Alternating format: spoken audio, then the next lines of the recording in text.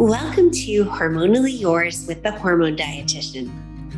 If you're a busy woman struggling with hormonal issues like PCOS, fertility struggles, and other hormone imbalances, and you feel like you're the boss of your life in every area but your hormones, then you're in the right place.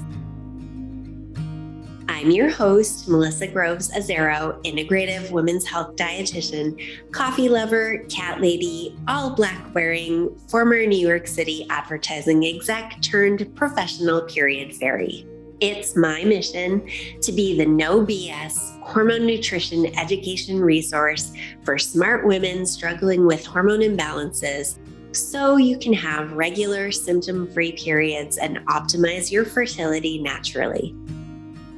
I'm here to share real, actionable, science-based tips you can use to get real results without cutting out foods, spending hours in the gym or meal prepping, and without losing sleep, because we're all about balance here at the Hormone Dietitian, and I am so glad you're here. Let's get started.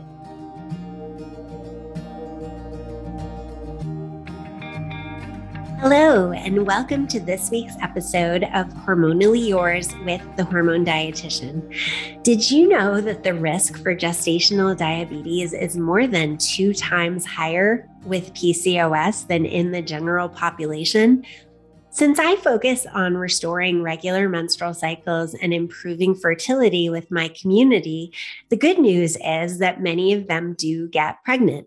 The bad news is that then they find themselves scared of getting gestational diabetes or diagnosed with gestational diabetes and not really knowing what that means for them or for their baby. So today I brought in an expert in gestational diabetes. I would arguably say she is the expert in gestational diabetes. Lily Nichols is a registered dietitian nutritionist, certified diabetes educator, researcher, and author with a passion for evidence-based prenatal nutrition. Her work is known for being research-focused, thorough, and critical of outdated dietary guidelines. She is co-founder of the Women's Health Nutrition Academy and the author of 2 books, Real Food for Pregnancy and Real Food for Gestational Diabetes. Lily's best-selling books have helped tens of thousands of mothers and babies and are used in university-level maternal nutrition and midwifery courses and have even influenced prenatal nutrition policy internationally. I have so much respect for the work that Lily does to bust myths and challenge the status quo. Let's get started. Welcome, Lily. I am so excited and so grateful to have you here. Why don't you tell the audience a little bit about yourself and what you do? Sure. Yeah. So like you, I'm a registered dietitian. I'm also a certified diabetes educator. And I've really focused most of my work on prenatal, preconception, and postpartum nutrition. I know today we're going to talk about gestational diabetes. So that's certainly a subspecialty I've focused on.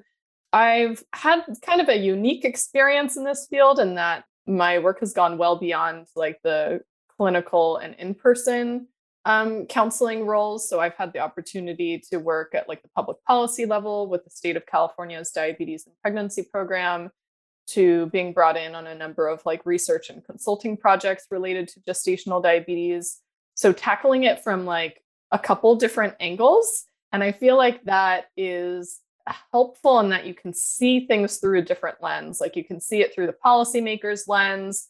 You can see it from the researcher's lens. You can see it from the clinician's lens, from the client's lens. You get to see it from many different angles, which I think gives me a bit of a unique skill set and have had a lot of opportunity really at looking at the strength of the evidence behind various guidelines, which tends to be the focus of my work and why I've written 2 books on the topic, Real Food for Pregnancy and Real Food for Gestational Diabetes, because sometimes we see that there's a lag time between research making it into clinical practice. So it's one thing to look at the available evidence and, from a guidelines perspective and say like, oh yeah, it's fine, everything's good. It's another thing to see it from a clinician's perspective where you're implementing those guidelines and see wait, this isn't actually working as well as these guidelines would have me believe it works. So maybe there's some areas for improvement. Maybe there's some places in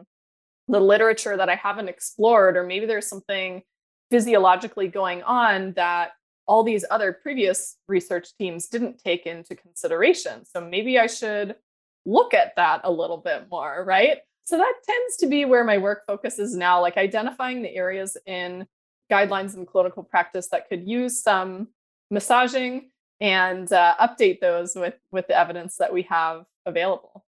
Yeah, I think a lot of people don't realize the difference between nutrition in clinical practice versus public health and working with large populations of people and making recommendations for entire groups of people. We've definitely seen a lot of that in this past year with, looking at what's best for you as a person versus what's best for everybody and Right. making these sort of big sweeping guidelines around recommendations for various things. Have you actually been able to influence research then? If you've identified a gap, have you worked with researchers to sort of fill in that gap? I have been brought in on a couple different projects. Some of them have not been able to move forward. So, for example, there's a number of researchers who have contacted me to try to develop they wanted my input on their study protocol. I'm thinking of two specific teams in particular. None of those research projects ended up being able to get funded. We could talk about that, but they wanted to study low carb for treating gestational diabetes. One of the teams was not able to get funded. The other team was not able to get it approved. So then they switched to trying to study postpartum, like nutrition after a pregnancy complicated with gestational diabetes. I don't believe that one was ever funded either. I've also been brought into a project that we completed, but the study authors never brought it to print, where we utilized an online learning platform for gestational diabetes. This is actually with some of the people on the evidence-based birth team. So I taught the modules and they got my book, and they had several other health monitoring devices, and we had an online forum and like a way to provide gestational diabetes education in an online format instead of how we currently have it in our health system. It's like you have to meet with somebody individually available in your area, and there's like this huge lag time into getting care. So you get diagnosed, say, at 28 weeks, and then it takes you like 4 weeks to get an appointment with the diabetes educator. Okay, now you're 32 weeks. You have 8 weeks left to do anything, right? So I've worked on a lot of these projects. Not all of them have come to fruition into actually being something that like have my name on it, be in the research. But nonetheless, it's been really interesting to see from a research perspective the many barriers there are to getting this kind of research out there. There's a lot of things that remain understudied, right? So that's kind of another like surprise thing that you see in this field is we have these high expectations of, as clinicians or consumers, we want to have like the randomized controlled trial, highest quality evidence. And unfortunately, and especially for nutrition, especially for something controversial like gestational diabetes, anything that changes the diet in pregnancy is highly controversial for, ethical reasons. We don't want to do anything that could potentially hurt mom or baby. These often remain understudied. So it is what it is. Yeah, we deal with that a lot in PCOS as well. Even though, it's 10 to 20% of women, which is, 5 to 10% of the population, the amount of funding through the NIH that's allocated to PCOS research is 0.1%. Yeah. And it just makes no sense when it's such a large chunk of the population who's dealing with this Yeah. issue. I have my suspicions as to why women's health research is maybe less funded than some other conditions, but it's frustrating to not really have control over it, and especially to have gone through the process that you did where you're excited about getting this research done and then it just never gets off the ground because there's no money there.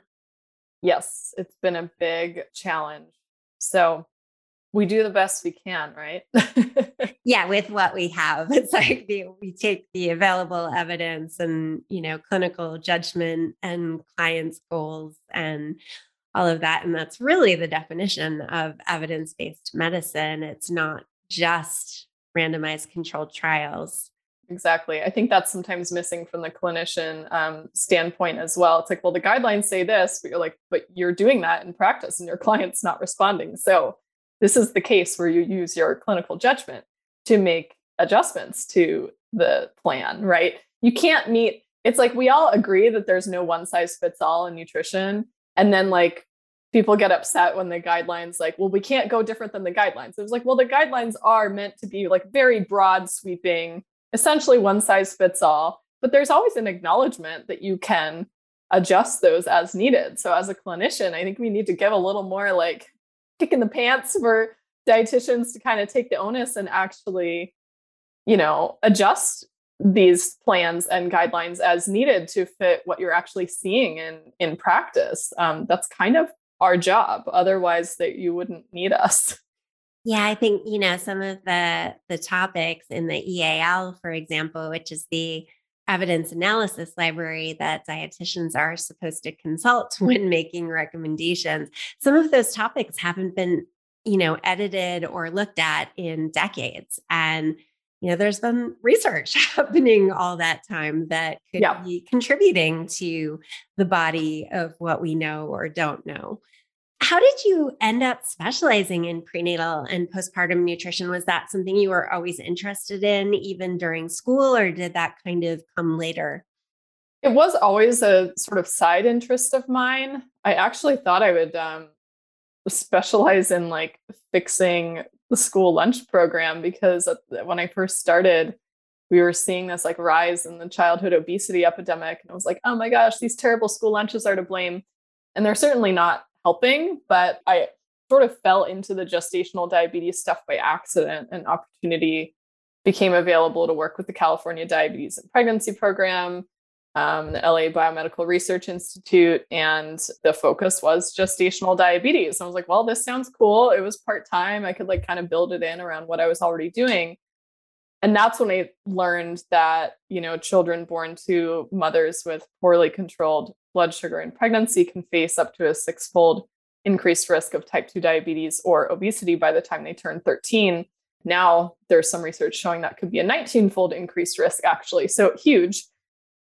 And that's when it all like clicked to me. And I was like, oh, like, because we had lots of junk food in like the 80s and 90s also, but we didn't yet have this surge in childhood obesity and diabetes. I mean, it was certainly starting, but it's like, okay, this is making sense. If the child's metabolism was programmed in utero by maternal elevated blood sugar, they're pre-programmed to have metabolic issues and blood sugar issues later in life. Like this makes sense. They're basically like set up to be insulin resistant. Like this is not fair. It's not just a matter of, they're drinking too much soda and not exercising enough. I mean, those things play a role, but this fetal programming idea was pretty new to me.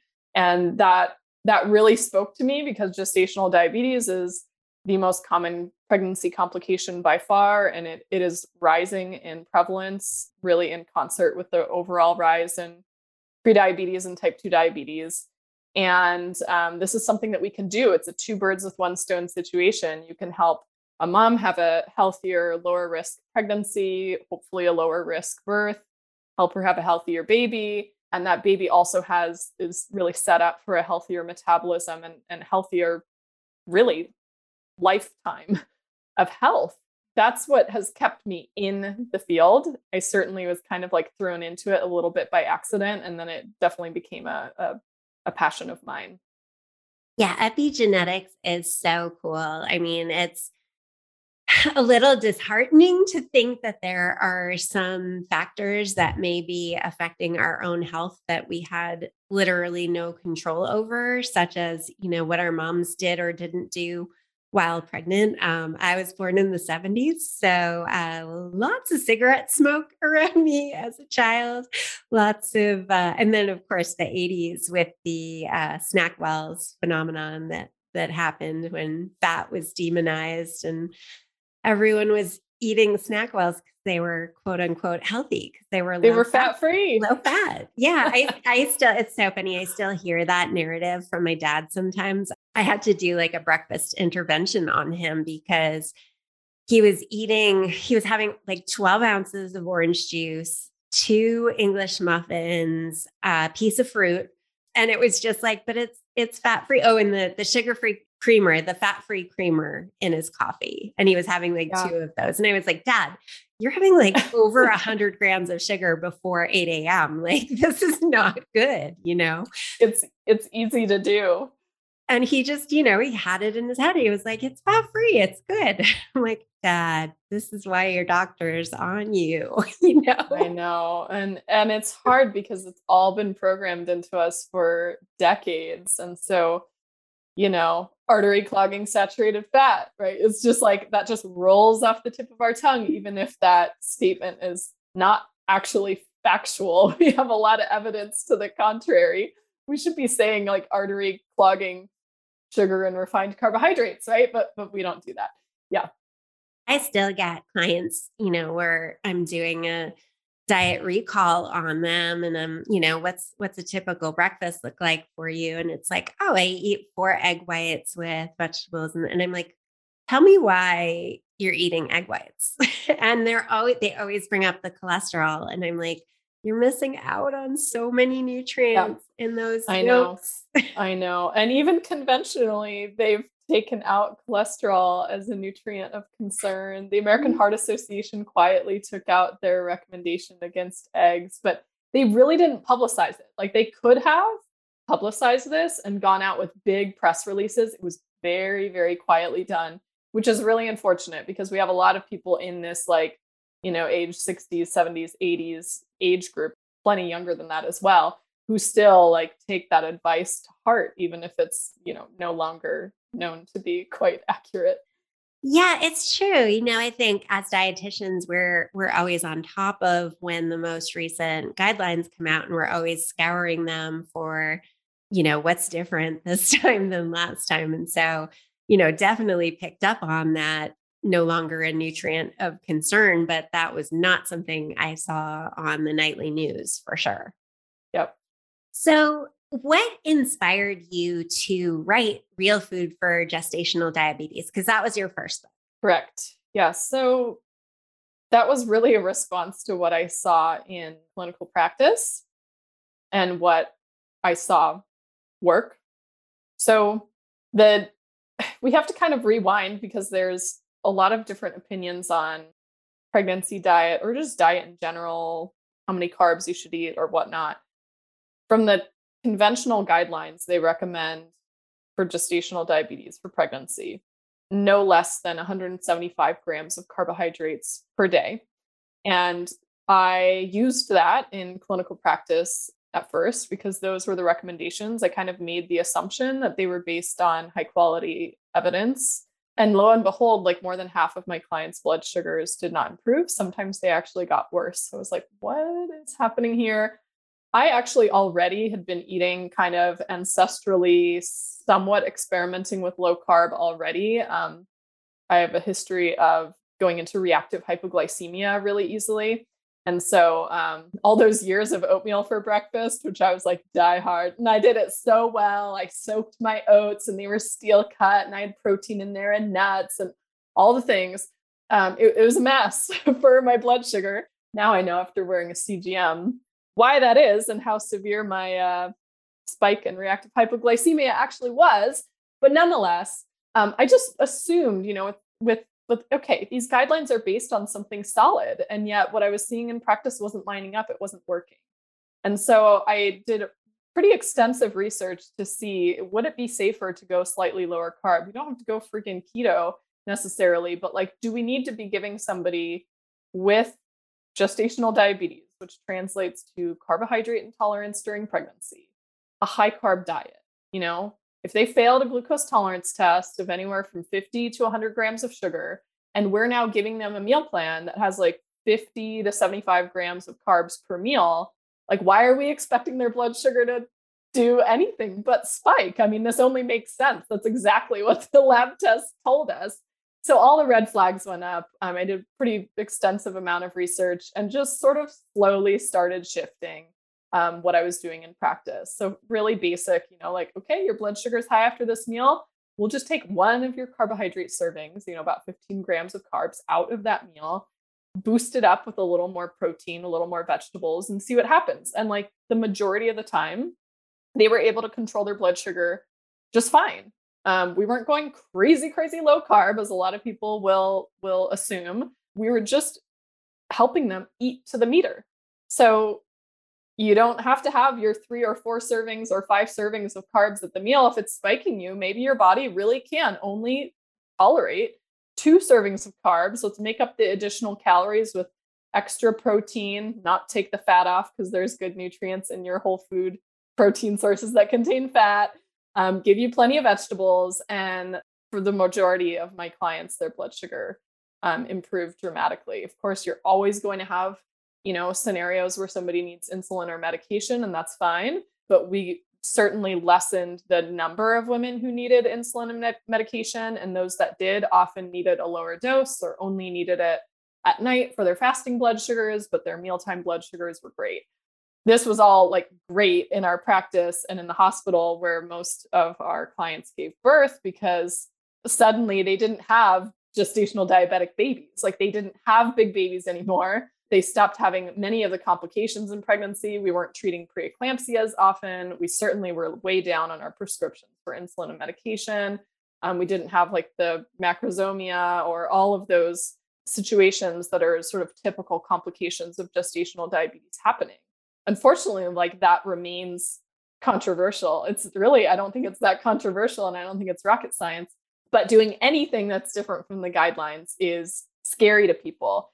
So when I branched out from, that style of practice and started taking my own clients and teaching people online about gestational diabetes, it was like I was getting inundated with, but my clinician told me to do blah, blah, blah, blah, blah. But I heard you need to do da, da, da, da, da. But it's only safe to do, you have to do 175 grams. You can't go less. I have to go on insulin. And it was like, okay, I need to just write this all out.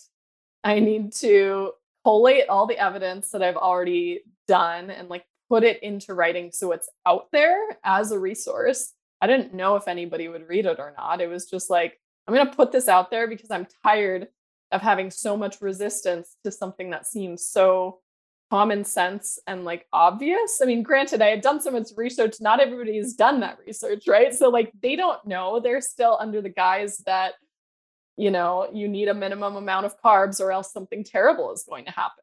So that's really why I wrote it. It was like I was tired of the bad advice that was circulating around. And I knew I knew a lot of clinicians were secretly recommending low carb, but would never admit it publicly because it's so controversial. And it's like, okay, here's the evidence. Maybe your team or your, clinic where you're working at will allow you to update your handouts to not be super high carb anymore. And then it just sort of spread like wildfire. It was kind of surprising. I didn't really expect it to take off, but people really took to the book because the advice is not extreme, quite grounded in evidence, and it simply works. So that's why it was written, and everything else is history. So that was put out in 2015. Yes, we're on almost going into like 7 years since it was released. And since then, the Czech Republic has updated their guidelines on gestational diabetes. They did that in 2016. They reversed their guidelines from a minimum. Theirs was 200 grams of carbs per day. Now they have a cap, a maximum of 200 grams of carbs per day, and instead like promote a lower carb intake. And they've seen a more than 50% reduction in their need for prescriptions for insulin or medication and much better birth outcomes. So slowly but surely it's spreading. I don't know if it'll ever change in the US, but I'm certainly always trying to be a voice of reason at various, conferences for diabetes educators and dietitians, just saying like, hey, you don't even have to go low carb, just like lower glycemic. And also there's no evidence that you need a minimum of 175 grams. So just throwing that out there. You take with it what you will. Yeah, I just got chills when you shared those numbers about the Czech Republic. I mean, just the sheer impact that you're making globally on women and their babies' health. I do want to talk a little bit about the definition of low carb, which I think a lot of people don't realize that in most studies, low carb is defined as less than 40% of daily calories from carbs. So if we're looking at a 2000 calorie a day diet, then that's exactly in line with the Czech Republic's recommendations to stay below 200 grams. We're not talking about going down to 20 grams or 50 grams a day, because that has its own challenges in terms of meeting nutrients. And I think there's a little bit of confusion about the use of that term low carb and what Yes. it actually means and how low you really have to go to see the benefits. And it's not as low as you would think. It's not the 400 grams that are typically eaten on the Right. standard American diet, but Right. there's plenty of room. We see you share your meals on Instagram, and I definitely bookmarked your sourdough bread recipe to try soon, because Oh, yes. that's I hope it definitely, works out. Yeah, yeah. yeah. I think there's a lot of misconceptions, that a dietitian's definition of low carb or a ketogenic diet is a lot different than the general public's definition of either of those things. And so when people hear me when I'm like, the minimum is 175 grams, they're like, wait, what? That's so high, because in their mind, they think if I'm saying low carb, then it must be like less than 50 grams of carbs a day. It's like, I've never personally, while somebody might choose to do that, I've never personally said you need to eat less than 50 grams of carbs a day in pregnancy. That's a really, really hard to do. That's hard to do as a general adult. If you're actually like, if your definition of 50 grams of carbs is taking into consideration all of the carbs you're eating, not just 50 grams of your starchy, bready kind of foods, because that's a different thing.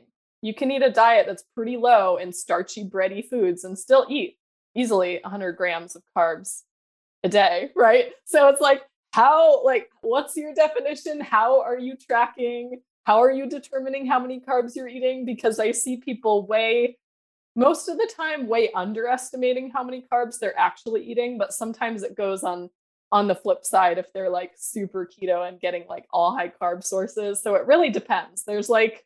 This is why dietitians are needed to sometimes make sense of all the crazy that's out there. Yeah, I'll hear people who are following kind of lazy keto or their definition of keto, which again is not the dietitian's definition of clinical keto.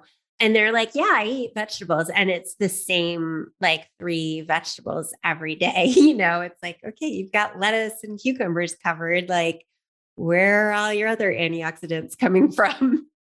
Yes, you can get yourself, I mean, as with any diet, you can get yourself into trouble. Like you can do a pretty solid nutrient dense ketogenic diet, but it's going to take some work. Just like doing a, moderate carb real food diet also is going to take some work. Like there are some specific nutrient dense foods you can focus on to really like up the ante. You can have nutritional gaps on any diet. You can have nutritional gaps on an omnivorous diet, on a pescatarian diet, on a vegetarian diet, on a keto diet. Like you take your pick. They all take a little bit of planning. And yeah, I mean, I've had people who are keto and again, sometimes like the diet is actually really solid. And it's a little more moderate carb than actually keto when you run the numbers typically. But then I've also had other people who are doing keto and it's like all packaged, processed, like keto snack things. And sometimes those keto items are not even that blood sugar friendly. They'll have some weird modified cornstarch converted into fiber sort of ingredients that actually do spike your blood sugar, but it's like labeled keto. Like the labeling around keto foods is such a disaster. You just really got to be careful when you're planning your diet around things in packages with lots of label claims, because sometimes it doesn't live up to what they claim. Yeah, I see that a lot with paleo, where someone replaces all of the, you know, added sugar in their diet with, say, dates. Yes. And it's like, those are still going to spike your blood sugar. There's still a ton of carbs and a ton of, it's natural sugar. And it Right. does come with a little bit of fiber, but it's still like a treat, Oh yeah. Yeah. Dates are kind of a glycemic disaster, actually. So, and I'm not anti dates. I think they totally have a place in the diet, but I think like used in the context of sweetening a dessert based around whole foods that has like some nuts or something in it is a good idea, but just snacking on like 5 dates on by itself is probably going to be a bigger blood sugar spike than most candy. They're really very sweet. I mean, they are nature's candy. That's the best way to describe them. Yeah, well, I want to ask you a little bit more about it later. But I definitely noticed myself during my experience wearing a CGM when a packaged protein bar that's not an everyday snack for me, but I do occasionally grab a protein bar when I'm running, late for somewhere. And it's one of those Whole Foods protein bars made with dates, had Mhm. such a huge spike on my CGM. It was Yeah. really impressive, the spike that it Yeah. made. Yeah. They do it. I have like my own thoughts on like dates because a lot of people recommend them in pregnancy. I have a blog post Yeah. in the works on that topic, supposedly helps with labor, and there actually is some evidence on it. But you do have to take that potential benefit with the data we have on experiencing consistent and high blood sugar spikes during pregnancy and what effect that can have, because they do really significantly spike blood sugar, and sometimes it's even when they're combined with nuts and things. I did a date experiment actually when I was wearing a CGM as well, and it was a pretty big spike. Yeah, the bar made with dates and it had 12 grams of protein. So you can probably guess which brand of bar I'm talking about, had a much bigger spike than 6 squares of chocolate, which I was just doing Yeah, like as an experiment. I was like, let me just keep feeding it chocolate and see what happens. And I had yeah, six and it was totally fine. yeah, because Relative. chocolate's high fat. Yeah. Here I am thinking, oh, I'm getting a great little protein snack here. And yeah, I've moved away from that brand since that experience Yeah, for the that's the most part. cool thing about CGM. You get some surprises with it. Yeah. So what does the process of getting diagnosed with gestational diabetes look like? I kind of hear secondhand from my students and clients as they're going through the 1 hour test and then the 3 hour test. What does that all mean? So there are different testing options depending on where you live. So the US mostly does what you're describing as like a glucose tolerance test as a diagnostic measure. There's different ways to do a glucose tolerance test. So most of the US does a 2-step test where they do a glucose challenge or glucose screening test of 50 grams of glucose. That's done any time of day, not fasting, and they check your blood sugar 1 hour after and see what happens. And then the diagnostic test, if you happen to quote fail, I don't like the terminology, but if your reading comes out high on the 1 hour test, then they'll recommend you do the diagnostic one to see if it's truly a blood sugar issue or just a fluke. And that one is performed fasting. That's 100 grams of glucose. They check your blood sugar before and then every hour on the hour for 3 hours afterwards. And if depends, there's different diagnostic criteria. So by some criteria, you only need one reading high. Other criteria, you need two of those four readings high for it to count as a positive diagnosis. And then in other parts of the world, and a lot of places on the West Coast, especially California, where they used our guidelines for the California Diabetes and Pregnancy Program, also called Sweet Success, they do a single test. It's 75 grams of glucose, performed fasting, and they check your blood sugar 1 and 2 hours after. And typically, a lot of other countries, most other countries, do that 75-gram single test. And typically, the guidelines for that are a little bit more stringent than the 3 hour test. So you catch some more mild cases, but you don't get as many false negatives. So there's pros and cons to it, but that's the typical way. There are other alternatives available. I do cover those in my second book, Real Food for Pregnancy, the lab test chapter has some different options and alternatives because not everybody wants to do the glucose tolerance test. So there's options for like screening early in the first trimester, like with hemoglobin A1C, or some people do like a fasted reading or a random blood sugar reading or an alternative to the glucola or home blood sugar monitoring. And any of those also have potential pros and cons. I'm a big proponent of at least doing a first trimester A1C screening because that can rule out if there was essentially pre-existing prediabetes. And by those California standards I mentioned, that's actually treated as gestational diabetes. So if your A1C in the first trimester is 5.7 or greater, that's prediabetes. The likelihood that you will later go on to, quote, fail a glucose tolerance test is like upwards of 98% plus.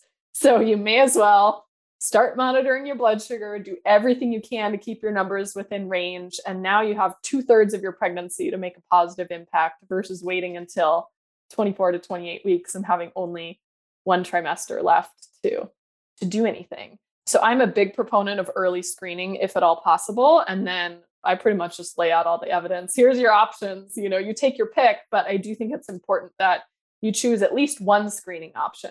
I see a little bit of talk, especially in the natural birth space of, not wanting to do any sort of screening for it whatsoever. And I mean, that's always a choice too, but there are potential repercussions if you don't actually catch a blood sugar issue. And it's also often very, very treatable, and the majority of the time is treatable with diet and lifestyle choices. So in my opinion, it's like, well, you may as well do everything you can to just optimize your blood sugar management, regardless of a positive or not diagnosis. You don't need an official diagnosis for it to be helpful. We just know women who have, lower glycemic variability, fewer spikes and crashes over their pregnancy, have a lower risk of a lot of other complications like preeclampsia, preterm birth, large for gestational age baby. Just so many things are better off if we just like keep our blood sugar as even keeled as we can. So I'm a big proponent of like everyone choose some sort of screening option and everybody think about blood sugar management. It's only going to help. It's not going to hurt anything. I would say, probably the vast majority of people that I work with who have PCOS are already sitting at that 5.7 or above on the A1C test. And I do recommend, having that as sort of a first step with PCOS to see, in addition to other, insulin testing and then further the oral glucose tolerance test, if those are looking a little iffy. So most of them, by the time that they do get pregnant, if that's their goal, they're probably still sitting at around that level, but we've managed to bring it down from where it was already. But, even more argument to get screened early because it's manageable. And I also just wanted to mention the fact that type 2 or gestational diabetes rather doesn't have a look.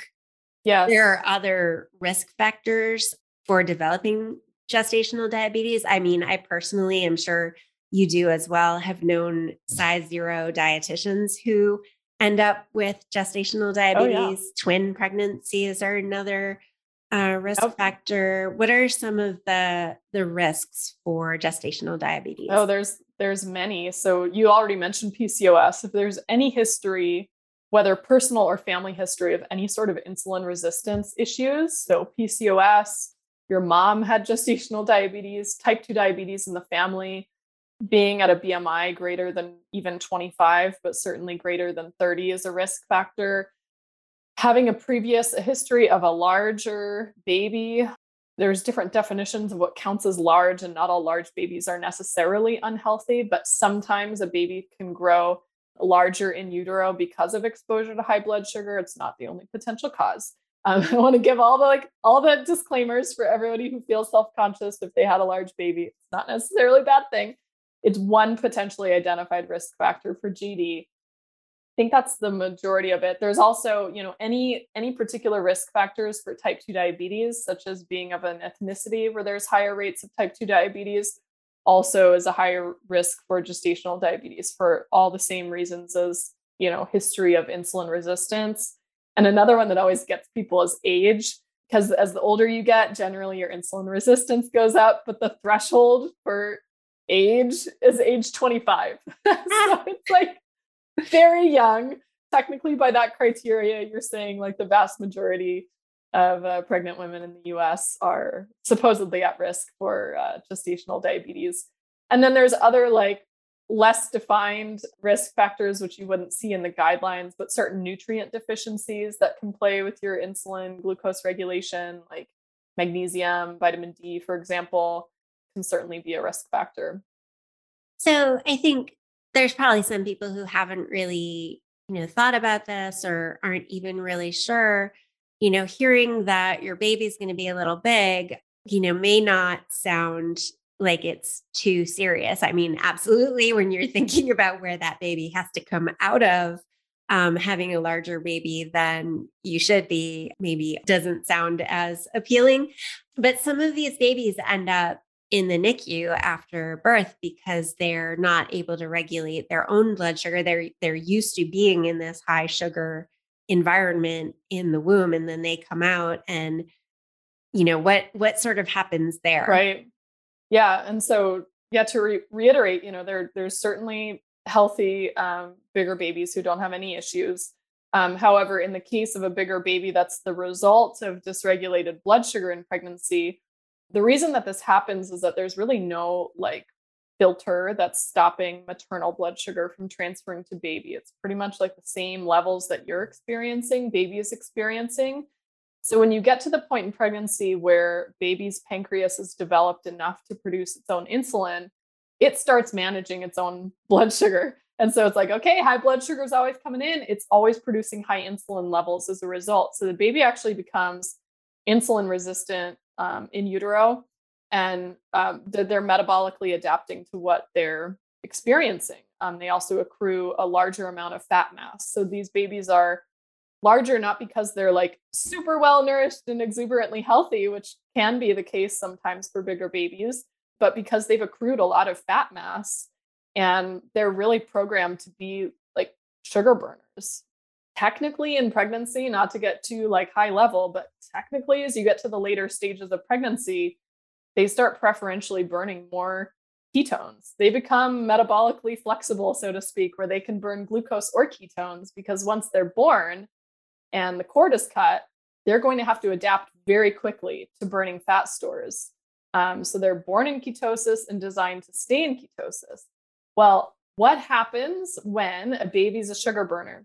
So they're born, their body is adapted to seeing huge amounts of sugar all the time. You cut that umbilical cord and that sugar supply gets cut off, but their pancreas is anticipating that sugar to come. So their insulin production is still high, and they go hypoglycemic. Their blood sugar drops too low. And that doesn't sound like a big deal for any of us who's like, adult humans who can just eat something and bring our blood sugar back up. But for babies, that can actually be, a medical emergency that can require things like a NICU stay, or some women are like pumping colostrum to help give them like some sort of nourishment right away. Sometimes they treat with formula or IV or many different things, but it actually is kind of not a good thing.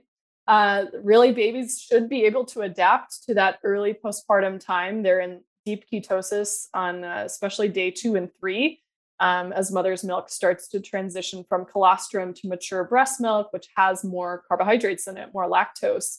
They still remain in ketosis actually for quite a while, but they're getting more carbohydrates as well. And so if they don't have that metabolic flexibility, so to speak, they have trouble dipping into those fat stores. Even though I have quite a bit of fat stores on board, their insulin levels are just too high, and it just tanks their blood sugar really fast. So that can lead to breathing issues, and it can be life-threatening. And that all sounds, again, some people think that's not a big deal. Oh, what's the big deal of a short NICU stay? And certainly, that's why we have NICUs in case of emergencies. However, this isn't just a sign of something that's temporary. we've talked about that higher risk of type 2 diabetes later in life. This is really a sign that there's a blood sugar insulin regulation issue.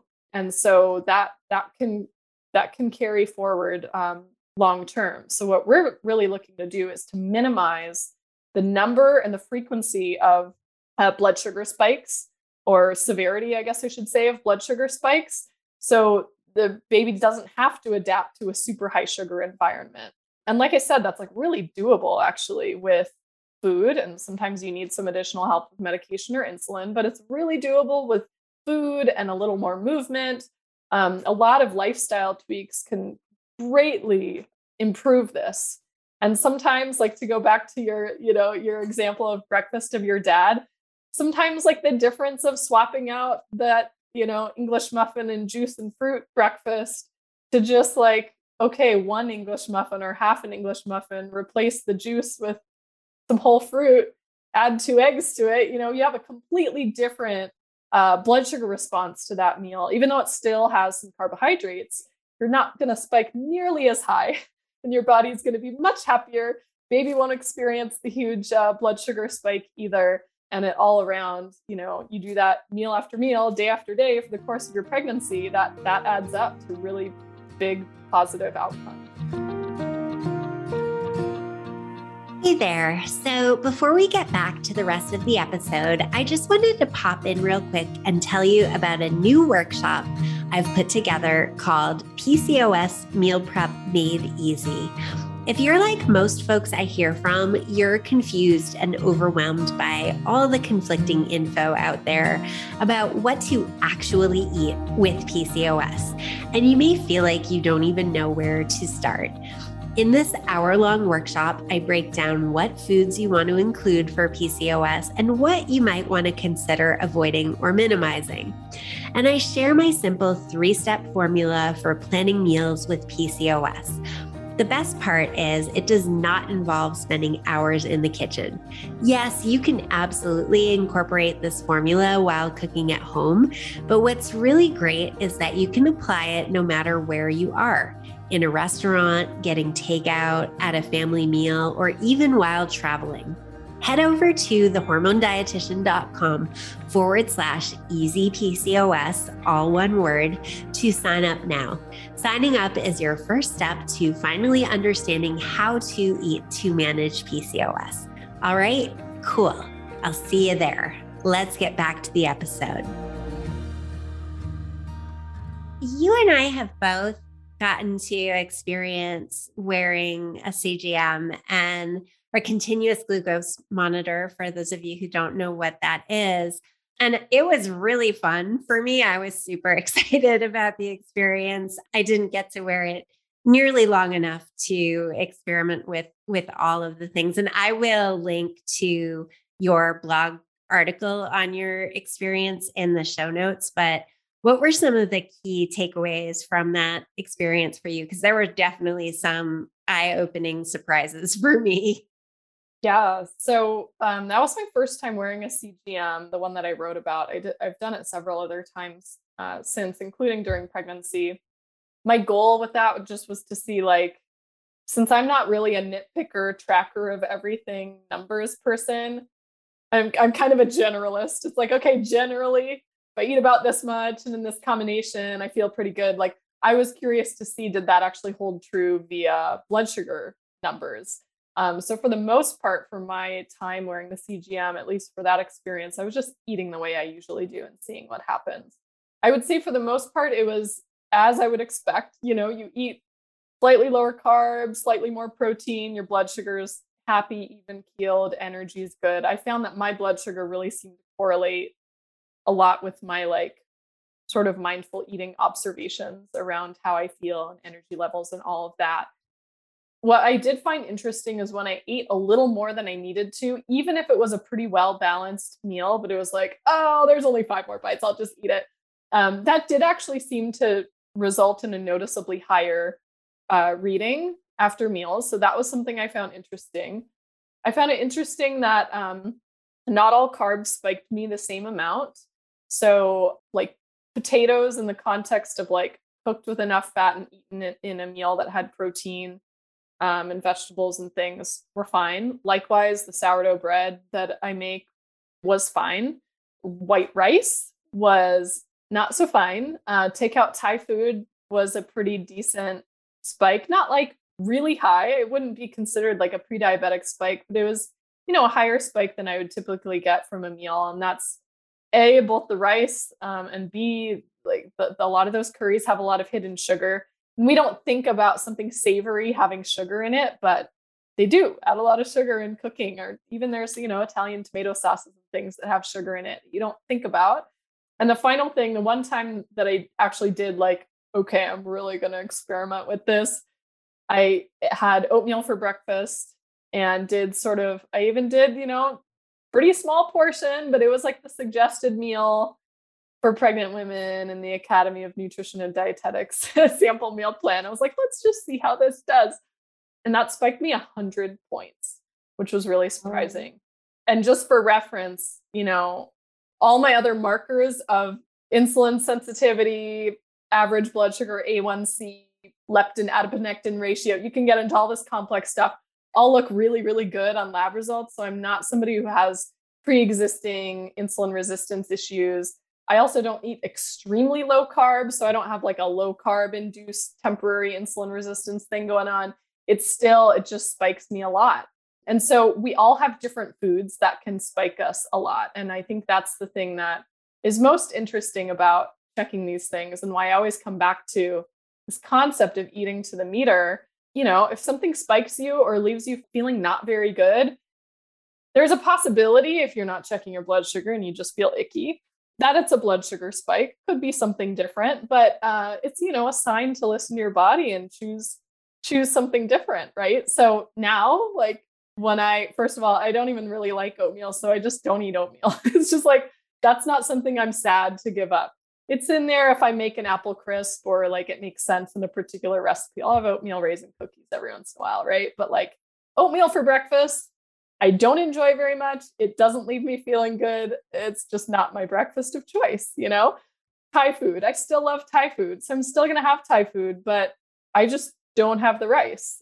Sometimes we'll do takeout Thai and I'll cook extra vegetables and serve it over the vegetables. And that tastes better to me anyways. So what's the big deal, right? And that will help kind of mitigate the blood sugar spike.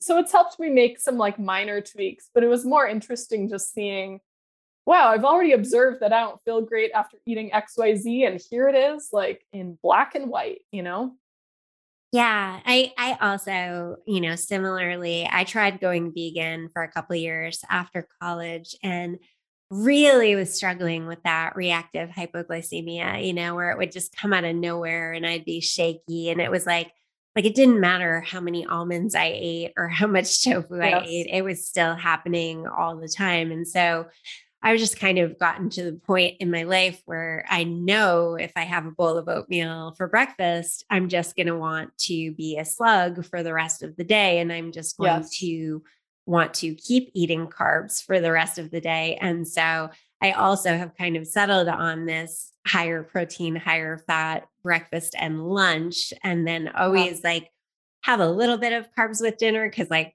my adrenals need that in order to wind down for the night. Like I need that signal that it's like, okay, now it's time to, chill out a little bit. I have to say well, first of all, it was my experience. I was like doing a test. So it was a little bit weird because I had certain things. I had to eat these muffins on 2 or 3 of the days that I was wearing the glucose meter. So it already was like, I don't eat muffins for breakfast. Like it was probably been 20 years since I had a muffin for breakfast. I know that's going to make me feel like crap. I know I'm going to spike and crash, even if it is the quote unquote higher fat muffin. Neither of them was good for me. White rice was also a big spike for me. So, that's also something that's like even paired with like shrimp and mixed vegetables, which is a pretty common takeout meal for me. So I've definitely, looked at the portion of rice that I'm eating or skipping the rice. My big takeaway was how low I am most of the day. I had no idea I was running so low all the time. It's like, no wonder my cortisol is so high. And, so I've sort of consciously incorporated more carbs before I work out. I'll have like a crisp bread with nut butter or something. Yeah. But the thing that made me bite my tongue, and I say this because I am just always so like, oh, you can't get enough protein on a vegetarian diet, or your blood sugar is not going to be stable on a vegetarian diet. My literal best meal that I ate was a can of Amy's lentil soup. Just like a Yeah. can of soup got me up to a nice range, kept me steady for like a few hours after, no spike, no drop. And I was like, wow, lentils, Yeah. huh? Yeah, Yeah. yeah, it's all that resistant starch. Legumes tend to be pretty good for blood sugar readings, really. So yeah, if they work for you and your digestion, not a bad call. I will say on the CGM, were you using a Freestyle Libra? Mm-hmm. Yeah, I've talked with a bunch of different diabetes educators about this who have like cross-checked, they wear a Libra and then they wear a Dexcom or one of the other ones. The Libras do tend to run on the lower side, and sometimes the sensors can be, those ones are factory calibrated and you can't calibrate it with a meter, where a Dexcom, you can calibrate it to a finger stick to make sure it's actually like the levels are appropriate. Because I've had sometimes where I wear a CGM and it's like ridiculously low. It's like, I'm not in the 50s, okay? Like, chill. And so checking with a finger stick sometimes is helpful. Or I've learned if you sleep on it, it'll make your readings overnight look artificially low. So it's not perfect. I think the great thing about CGM, even if it isn't perfect, is you just get to see that the trend lines, even if you're not taking the numbers like exactly to the letter, see the trend lines, see what spikes you, really makes you rise like 50, 60, 80, 100 points, and then see the things that only make you rise 10, 20, maybe 30 points. Those lower rises and what don't make you crash after, like that's the big takeaway that I think is helpful for people with CGM, if anybody listening happens to do it. And then I think also a little caution on CGM is I find that some people who do it get a little bit overly obsessive about like anything that raises my blood sugar at all is bad. And then they start defaulting to under eating or like completely taking out something that spiked them at all. And I always kind of want to bring home the point. It's not that I think blood sugar spikes are good, but your body also can handle an occasional blood sugar spike. It's not the end of the world. Arguably might be kind of a good thing to maintain a little like variation in your insulin levels every once in a while, like test out the system. But I want to throw that out there because I think some people unnecessarily take that information and go like really full extreme, either under eating or like take carbs out entirely. And I think it's like everything, like you have to take the information into context and then also like see how you feel. Like I had a couple meals that spiked me into like the 120s or low 130s, but I actually still felt really good and I didn't have reactive hypoglycemia. I was back to the 110s pretty quickly and down to like fasting range and not a bad time. And I don't think it's that meal is necessarily worse than a meal that only brought you up to like 100. You know what I mean? I think it's like it's all okay to have a little variation. I think people get a little crazy, and maybe it's the diabetes educator in me. I've just seen like, when you see blood sugars into the 300 and 400s, sometimes it helps you put things into perspective a little bit. Like, okay, if I had a diabetic client with these readings right now, they'd be thrilled. Yeah, really good point too about the information being triggering for some people. I know you're like me, you like data, you like numbers. It just sort of helps inform what we do. It doesn't rule what we do. I do like to keep tabs on things sometimes. Other things I don't track at all, like food, like I've got Yeah. more important things to do with my life than track my food all day, every day. So yeah, if you find yourself being too triggered by that kind of, level of information, then, do the screenings another way and don't rely on it too much. But just kind of take it with a grain of salt, like what you were saying, and incorporate what you find helpful, but really go based off how your body feels. Yeah. Yeah. So I want to talk about a couple of things in your other book, Real Food for Pregnancy, which is fantastic. I love that book. I recommend both books to clients all the time. I want to talk in particular about protein. I know you recently wrote an article on protein requirements during pregnancy. And again, that's one of those areas that maybe the guidelines don't necessarily line up with what's optimal. So, can you talk about a little bit about how pregnancy protein needs might be higher than what we're told? Yeah. And protein needs just on a general level probably could be a little bit higher for everybody. There's different ways to define protein requirements. And I think as dietitians, we get a little pigeonholed into looking at the recommended daily allowance or the RDA, which is based on a gram amount of protein per body weight, kilograms of body weight. Technically, there's another way of like defining, adequate protein, which is the acceptable macronutrient distribution range. And that says you can have up to 35% of your calories coming from protein. So anyone recommending a higher protein diet and people think it's like crazy, it's actually like right there in the conventional guidelines as being potentially okay. And I've personally never had a client that got anywhere close to 35% of calories from protein. That's almost impossible to do unless you're living on protein shakes, but certainly more in the like definitely no less than 15, arguably probably 20 to 25% of your diet as protein is like smack dab in the middle of the macronutrient distribution range and great.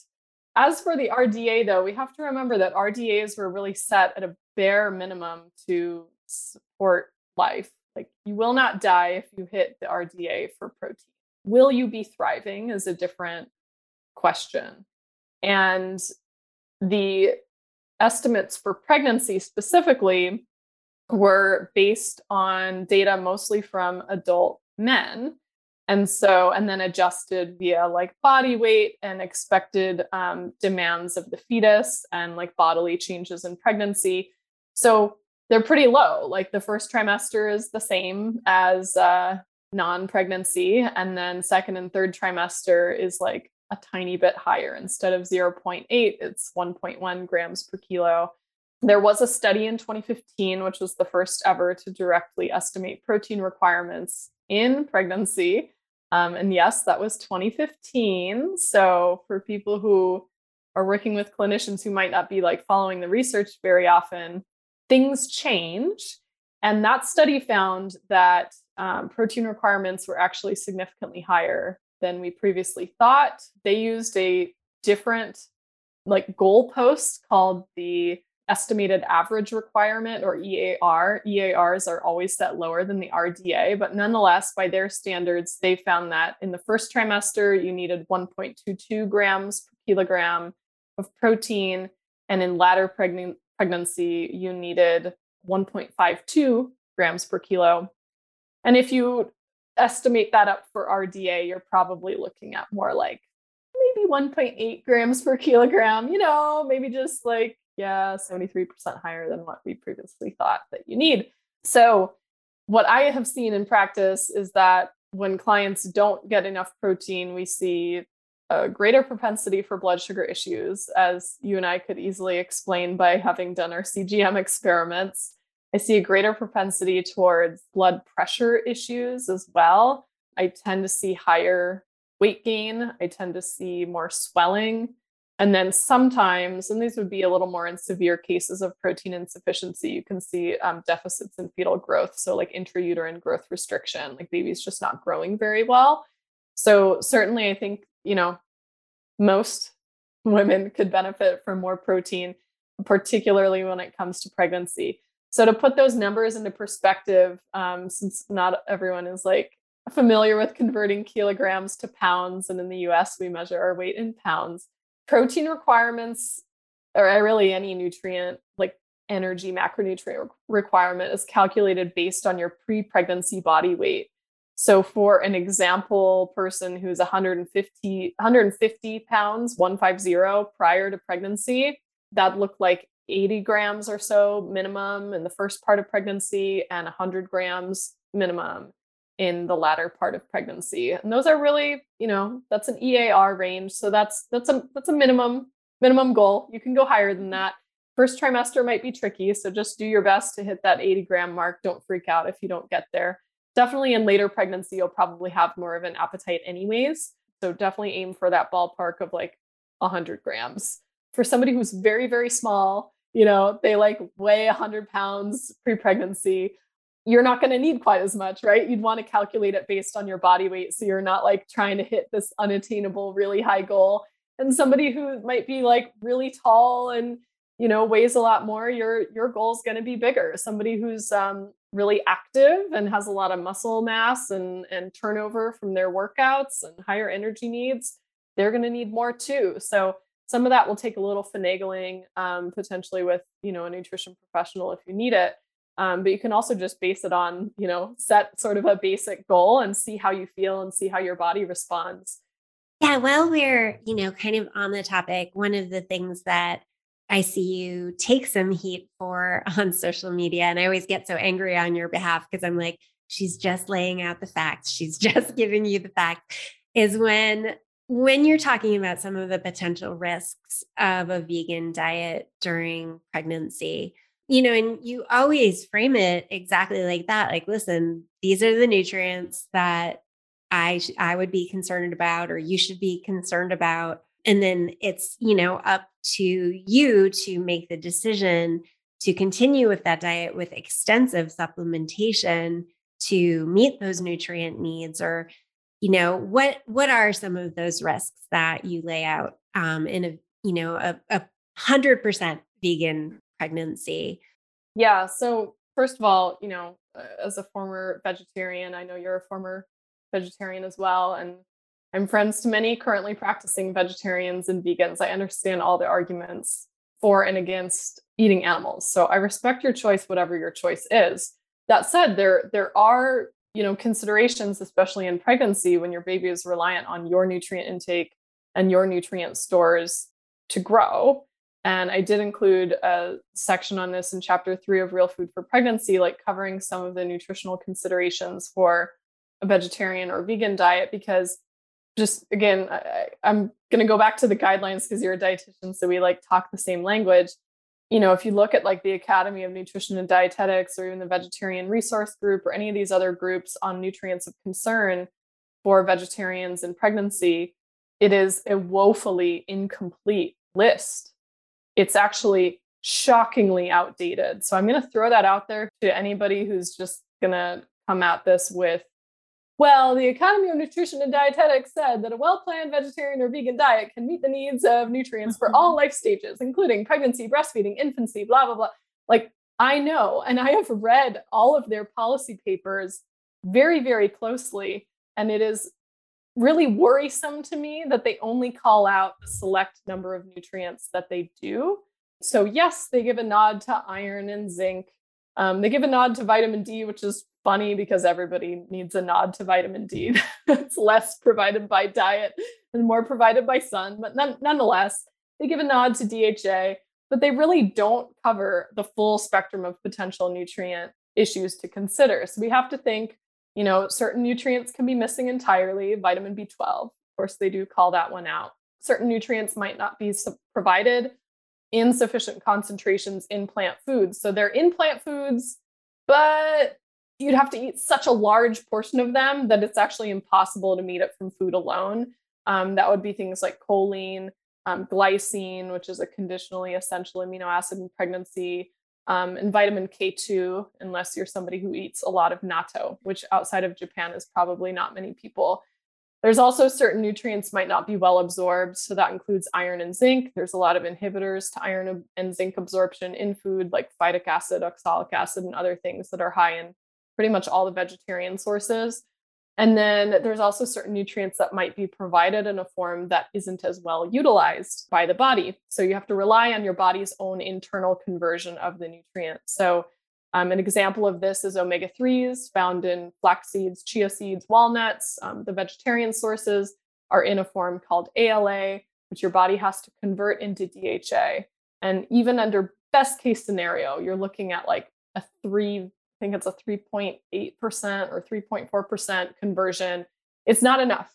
Even if it was like a 5% conversion, it's not enough. You cannot meet the needs of pregnancy or breastfeeding with plant sources alone. So there is a vegan option. but you would have to know that, and you'd have to supplement with an algae-based DHA supplement. The other example in conversion is beta carotene, which is stated, can meet all your vitamin A requirements because you can convert it into retinol.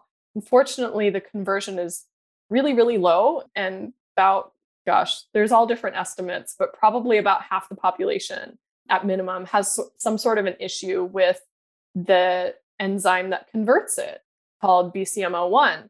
So if that enzyme is not working optimally, you might be in this subset of people that requires a preformed source of vitamin A. That can be met through supplementation if your prenatal has a preformed form of vitamin A, like retinyl palmitate. However, most of the prenatals are solely beta carotene, and there's also some, potential considerations. If you're going to take retinol at doses beyond what's in a prenatal, you can run into some issues because there are some considerations with synthetic retinols being linked to birth defects. So those are like the basics just from the micronutrient perspective. From the protein perspective, I lay out a couple other amino acids that can be a consideration in my article on protein that seem to be related to, really, it's not that you can't survive without them, but they seem to promote, optimal metabolism and optimal health in mother and baby. So if you're facing a situation like restricted fetal growth, you might want to be thinking about like creatine and carnitine and proline and taurine and some of these other so-called non-essential amino acids that are either mostly or solely found in animal foods that some protein researchers are suggesting might actually be essential, So with nutrition, we make a lot of assumptions about nutrients. We were all taught that there's only 9 essential amino acids. Everything else is non-essential. Your body can make all the non-essential ones from those amino acids. And there's research suggesting that that's not actually accurate. So, like all things, we have to keep an open mind because sometimes the data changes over time. And when our only source of some of these nutrients happens to be an animal food, that, can put us into like interesting and difficult scenarios. Like, for example, I highlighted in a recent research brief on Instagram that there's a role for taurine and vitamin B12 in babies' bone development. There's also a lot of research on brain development, but this particular thing focused on bone development. And it turns out, like, sure, our body can make taurine from other amino acids, but the synthesis of taurine in our liver is reliant on B12.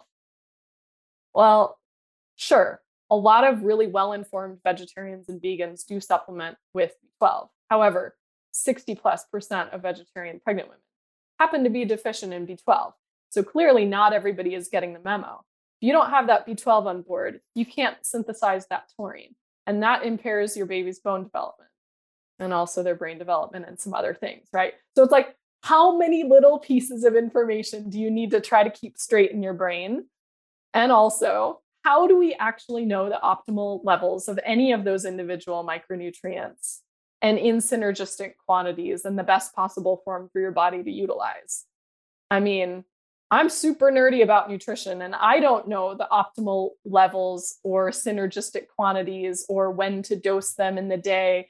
We leave a lot up to guesstimates, really. And so when you can kind of like sit back and like, I'm looking, wow, look at all this new information I just learned about amino acids in pregnancy that I did not know when I wrote Real Food for Pregnancy. But thankfully, because it's omnivorous, all of those amino acid and micronutrient needs were already met by default.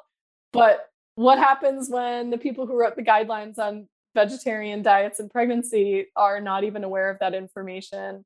They don't call out any specific amino acids in their guidelines as being of concern.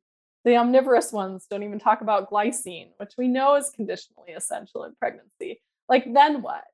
So it's like, how detailed of a look did they really take at all of these things? I feel like a lot of them are kind of just scratching the surface. It's like, okay, if we just check the boxes for calories and macronutrients and supplement with B12 and algae DHA and maybe some iron if it's needed, our work is done here. And my question is like, but is it? Is Yeah, it? I don't know.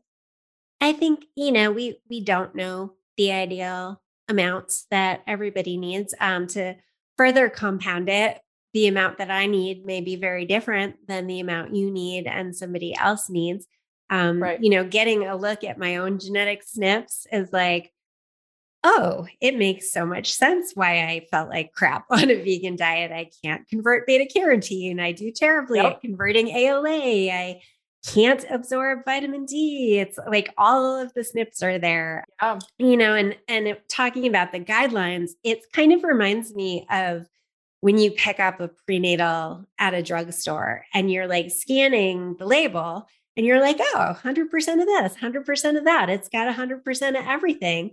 And you Yeah. walk out feeling pretty good that you bought this prenatal. In the meantime, there are key essential nutrients that are like not even included in that prenatal. And I think one of the best demonstrations, I worked on infant formula back in my advertising days, and I was part of the launch in 2006 when we were adding DHA to baby formula. You look back at the evolution of baby formula, and we thought we knew everything, and it's just like how many things we were missing, and how as that Oh, knowledge yeah. has continued to evolve, we keep tweaking the formulas to make them more complete. But it's like we were marketing them as complete before, like That's a great analogy. we don't even know what we don't know yet, really. Exactly. Or like the RDA, we assume the RDAs are correct, but there's data for vitamin B12, for example. We think the RDA is 2.4 micrograms in pregnancy and 2.6 micrograms in breastfeeding. But actually, there's data suggesting that even for women who meet that, they're deficient, and true requirements are actually at least triple that amount. So if you are, say, a vegan woman who is relying on the B12 in your fortified nutritional yeast and your fortified soy milk to meet your B12 requirements, and you're like, okay, well, this provides 50% and this provides, 25%, and that provides 25%, I'm good. You might actually not be. There might be a higher ballpark to hit. So, and that's, I just love the analogy on the infant formula, what we've learned about like human milk oligosaccharides, or, I think I posted one about all the different types of fatty acids found in breast milk that we just learned about in like 2020. It's absolutely wild. So that's why oftentimes I find myself sort of balancing what we know and don't know with, okay, what did all these ancestral cultures do? What were they eating prior to and during pregnancy? Really emphasizing what's the nutrient breakdown of these shellfish that they thought were so important. Oh, oops, just so happens that the shellfish is like providing all this selenium and iodine for thyroid function and vitamin D and zinc and iron and copper and all this great stuff that your body actually requires in high amounts for fertility and pregnancy. Wow, who knew? They didn't know the breakdown of those foods, but now we understand a little better why it's important. Yeah. So this has been, I could keep you here for hours longer chatting, but I will let you go. Why don't you tell the audience where they can find you and learn more about what you have to offer? Sure. So you can find me on my website, which is lilynicholsrdn.com, Nichols. Over there, you can find my blog, a lot of the articles we've talked about today. There's like a vegetarian diet and pregnancy article, the protein requirement article, the CGM experiment article. I'm sure you'll have links, or you can use the search function to find those. I do have the first chapter of Real Food for Pregnancy available free there. I link out to both of my books. You could check out my bookshop where I have Real Food for Pregnancy and also an e-cookbook companion to it. As far as social media, I'm most active on Instagram, although certainly not as active as a lot of people are on Instagram. And my handle's the same as my website. So it's at Lily Nichols RDN. Yeah, and just because I know we're going to have a lot of dietitian listeners for this podcast as well, I do want to give a shout out to the Women's Health Nutrition Academy that you run Oh, in yes. partnership with Ayla Barmer.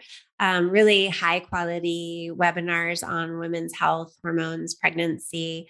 I get lots of questions about where can I learn more, and you're always such a good resource for that. So thank you. Oh, I thank you also so much. enjoy your Instagram, seeing your little foraging adventures and the things you're Yeah. cooking. It's not all just nerdy science, but come for the nerdy science, stay Yes. for like, I try to mix up my Instagram feed with a lot of pictures of food.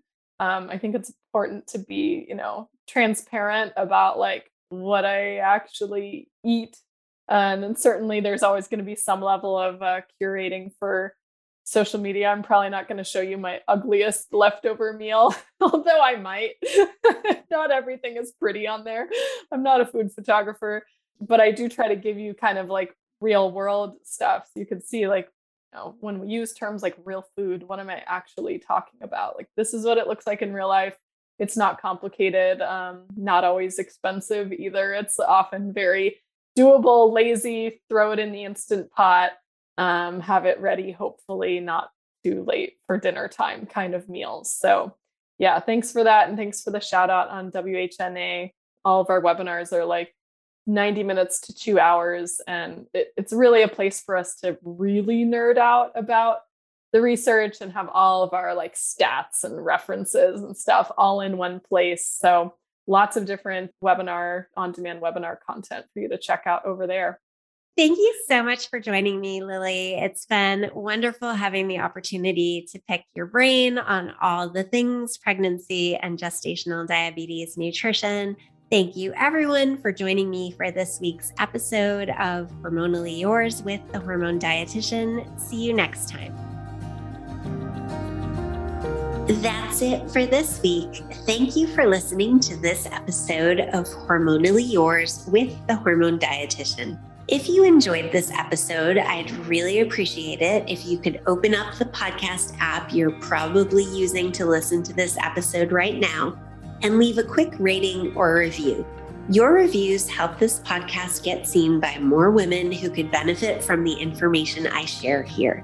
Stay tuned for our next episode, and in the meantime, stay balanced.